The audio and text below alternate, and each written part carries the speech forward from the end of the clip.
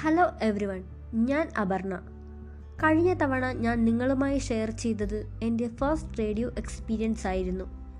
അപ്പോൾ ഇത്തവണ ഞാൻ നിങ്ങളുമായി ഷെയർ ചെയ്യാൻ പോകുന്നത് എൻ്റെ അമ്മയുടെ റേഡിയോ എക്സ്പീരിയൻസ് ആണ്. എൻ്റെ അമ്മയുടെ പേര് രജനി.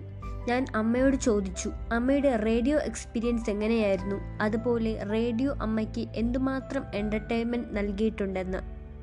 അപ്പോൾ അമ്മ എന്നോട് കുറച്ച് കാര്യങ്ങൾ ഷെയർ ചെയ്തിരുന്നു. അതാണ് ഇപ്പോൾ ഞാൻ നിങ്ങളുമായി ഷെയർ ചെയ്യാൻ പോകുന്നത്. അമ്മയുടെ കാലത്തൊന്നും ഇന്നത്തെ പോലെ എൻ്റർടൈൻമെൻറ്റ് ഡിവൈസുകളോ ടെക്നോളജികളോ അധികമൊന്നും ഇല്ലായിരുന്നു. ടെലിവിഷനൊക്കെ അവർക്ക് ചിന്തിക്കാൻ പോലും കഴിയാത്തത് ആയിരുന്നു.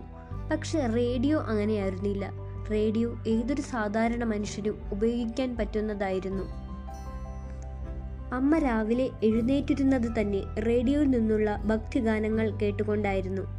സ്വന്തമായി റേഡിയോ ഇല്ലായിരുന്നുവെങ്കിലും അടുത്ത വീട്ടിലെ റേഡിയോ ശബ്ദരേഖയിൽ അമ്മ ശ്രദ്ധ ചെലുത്താറുണ്ടായിരുന്നു. ഭക്തിഗാനങ്ങളോടൊപ്പം അമ്മ സിനിമാ ഗാനങ്ങളും ആസ്വദിച്ചിരുന്നു.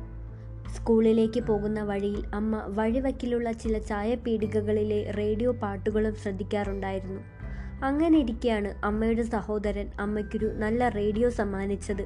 ഇന്നും ജീവിതത്തിൽ കിട്ടിയ ഏറ്റവും നല്ല സമ്മാനങ്ങളിലൊന്നായിട്ടാണ് അമ്മ ആ റേഡിയോയെ കാണുന്നത്. ആ റേഡിയോ അമ്മ ധാരാളമായി ഉപയോഗിച്ചിരുന്നു. അന്നത്തെ അമ്മയുടെ പ്രധാന വിനോദ ഉപാധിയും ആ റേഡിയോ തന്നെയായിരുന്നു. വിരളമായിരുന്ന കുട്ടിക്കാലം ആ റേഡിയോ മനോഹരമാക്കി തീർത്തു എന്ന് അമ്മ പലപ്പോഴും പറയാറുണ്ട്.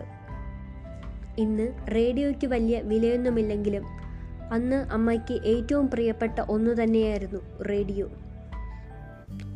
അപ്പോൾ ഇതാണ് എൻ്റെ അമ്മയുടെ റേഡിയോ എക്സ്പീരിയൻസ്.